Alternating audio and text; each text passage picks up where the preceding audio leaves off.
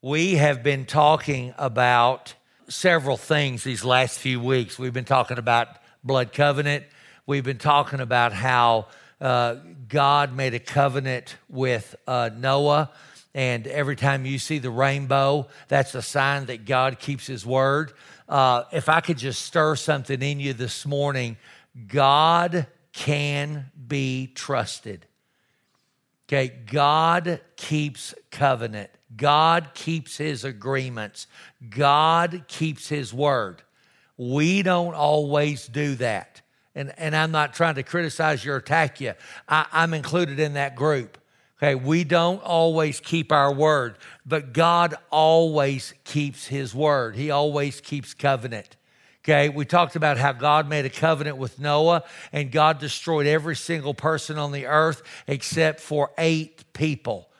The Bible says when Jesus comes, the righteous will be taken and the wicked will be left on the earth, and the wicked will be destroyed on the earth and will be gone. Now, during that time, there will be people receive Jesus Christ as their Savior during the tribulation period, but the judgment of God is going to come on the earth once again, and it's not going to be by a flood. God took the 8 righteous off the earth and he made a covenant with creation that he would never destroy the earth again with water.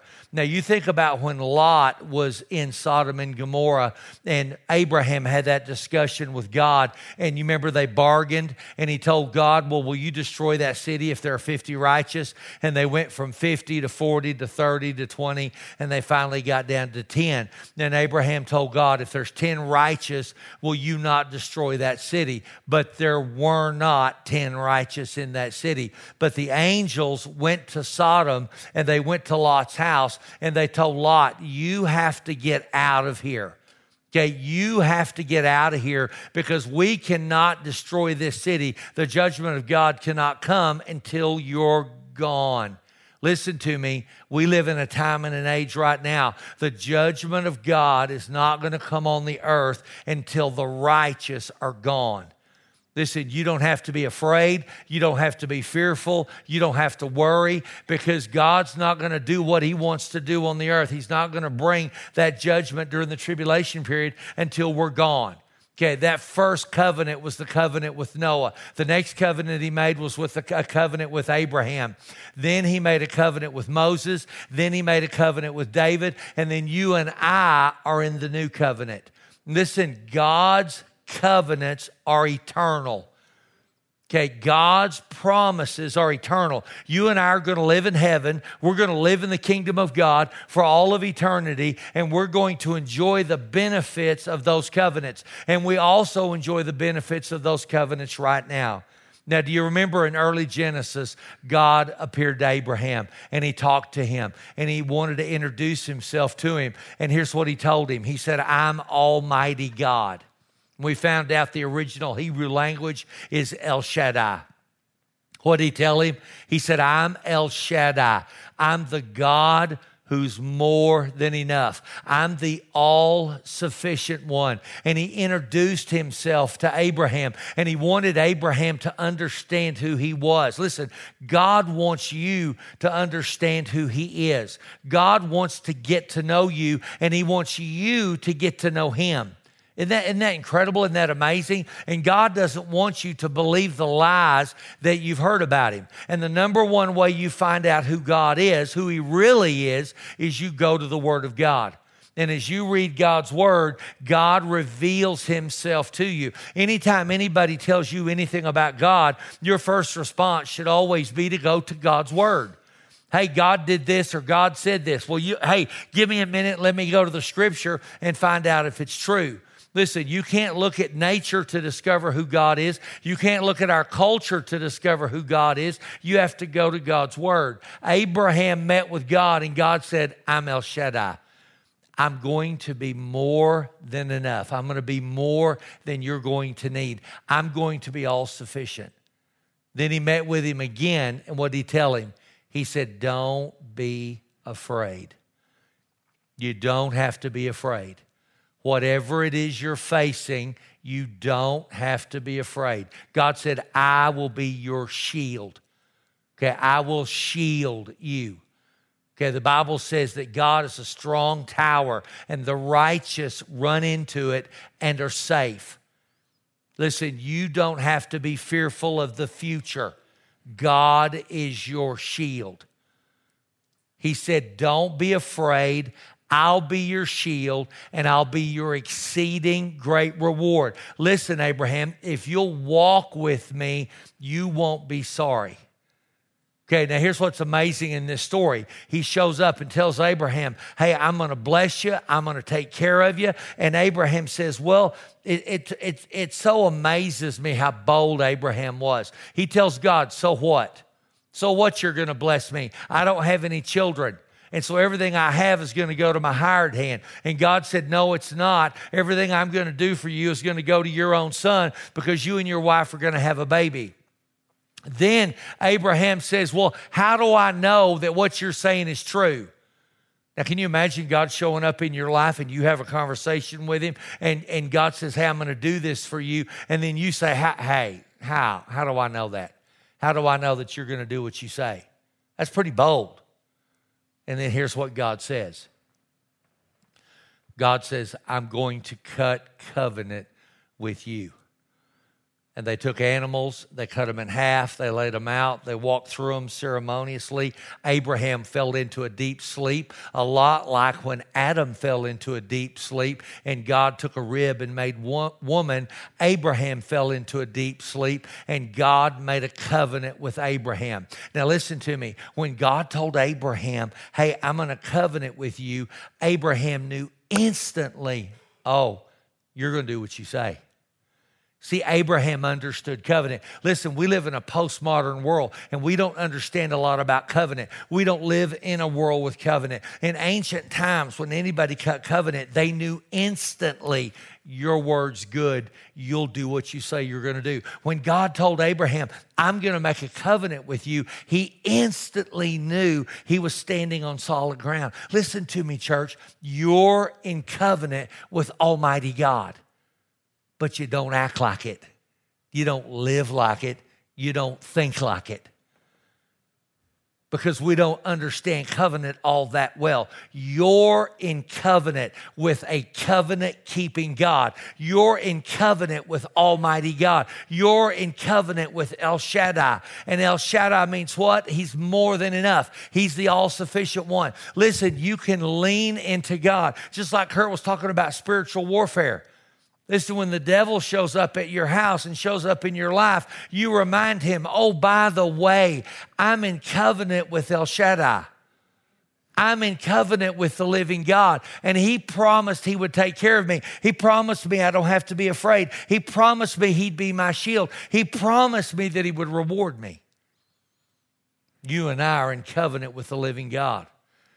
Now, in covenant, if you didn't keep covenant, the penalty was death. You and I are in a new covenant. And what that means is you're not under a curse. We've talked about that these last several weeks. Christ has redeemed us from the curse of the law. See, the covenant you have with God is not set up and based on if you do good, you'll be blessed. If you do bad, you'll be cursed. That's the law. And we've been redeemed from the law. Now, is there consequences to sin? Of course there are consequences to sin. We're all going to get in trouble if we do things and we make mistakes and live in sin. But the point being is God takes the responsibility for the covenant that you and I are in. Now, I want to read to you this morning out of Hebrews chapter 8. Hebrews chapter 8, and I'm going to start reading with verse 6. We're talking about the new covenant. But now he is Jesus. Now he, Jesus, has obtained a more excellent ministry, inasmuch as he is also mediator of a better covenant, which was established on better promises. Let me explain to you what that's talking about. It's comparing the ministry of Jesus to the Old Testament priest. Okay, only the Old Testament priests had access to God. The people did not have access to God. It says right here that Jesus obtained a more excellent ministry than the Old Testament priest, inasmuch as he is also mediator of a better covenant. That's talking about the new covenant. You and I are under the new covenant, which is established on better promises. Now, don't miss this. You and I are in covenant with Almighty God. We have an agreement with Almighty God. All God has belongs to us. All we have belongs to God. It's a better covenant, a better agreement with better promises. You have that covenant. It belongs to you. It's called a blood covenant. Who shed their blood? Jesus Christ did. In the Old Testament, animals gave their lives. Animals shed their blood. In the New Testament, Jesus, the only begotten Son of God, shed his blood for you and I. You and I receive Christ as our Savior, and we are then in covenant with God. We're in a better covenant with better promises than what they had. Let me keep reading to you. It says, let me read it again. But now he, Jesus, has obtained a more excellent ministry, inasmuch as he is also mediator of a better covenant, which was established on better promises. For if that first covenant had been faultless, then no place would have been sought for the second. Now he's talking about the old covenant and the new covenant. Because finding fault with them, he says, behold, the days are coming. That's the days you and I live in right now, says the Lord, when I will make a new covenant with the house of Israel and with the house of Judah, not according to the covenant I made with their fathers in the day when I took them by the hand to lead them out of the land of Egypt, because they did not continue in my covenant, and I disregarded them, says the Lord. Let me finish. For this is the covenant I will make with the house of Israel after those days.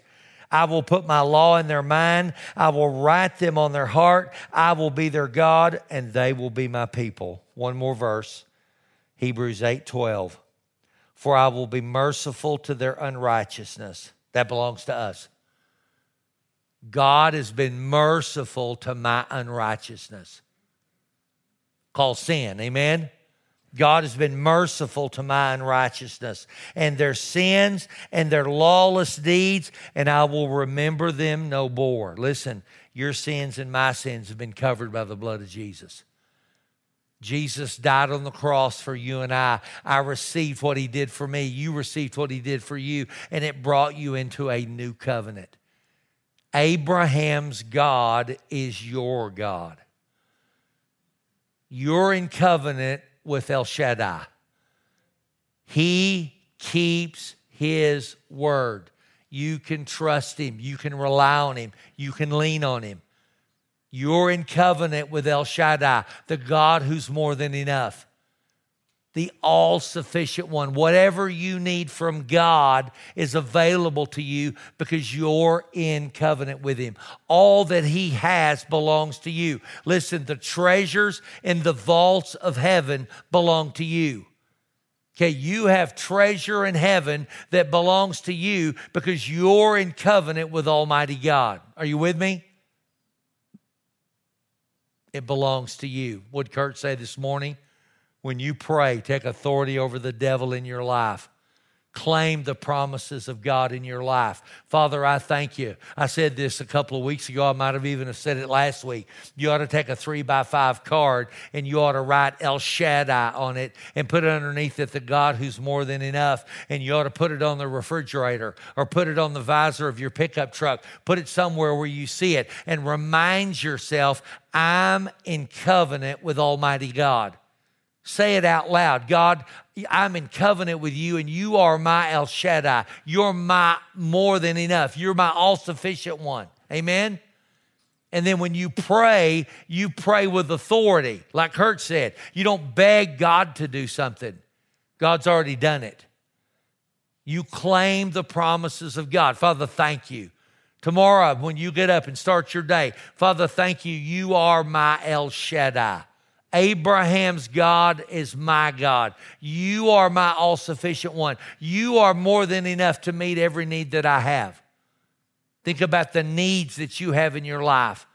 It doesn't matter what they are. They can be physical needs, emotional needs, maybe financial needs. You may need something to happen at your job. You may need something to happen in your body. Hey, I'm in covenant with El Shaddai. He told me that I don't have to be afraid. He told me he'd be my shield. He told me he'd be my exceeding great reward. He said the same thing in Hebrews. I'll be your reward. If you follow me, you won't be sorry. Satan, get your hands off my life, off my children, off my future, off my body. I'm free from headaches. I'm free from sickness and disease. Father, you take care of my future. Lord, I'm in your hands. Amen. I serve El Shaddai. I'm in covenant with Almighty God. Amen. Amen. Y'all stand up. Let me pray for you. Father God, thank you this morning that Abraham's God is our God. That you are El Shaddai. You are the God who's more than enough. That you meet our needs. You take care of us. You're the all-sufficient one. Father, I thank you that we're free from fear. You're our shield. You're our exceeding great reward. Father, I thank you for healing in our bodies today. Just like we prayed already, Lord, we're free from headaches. We're free from trouble in our necks and our backs. We're free from anxiety and fear. That God, you are at work in our families and in our lives. Father, thank you that you're El Shaddai. You are our God. And I'm thankful. In Jesus' name. Everybody said, amen.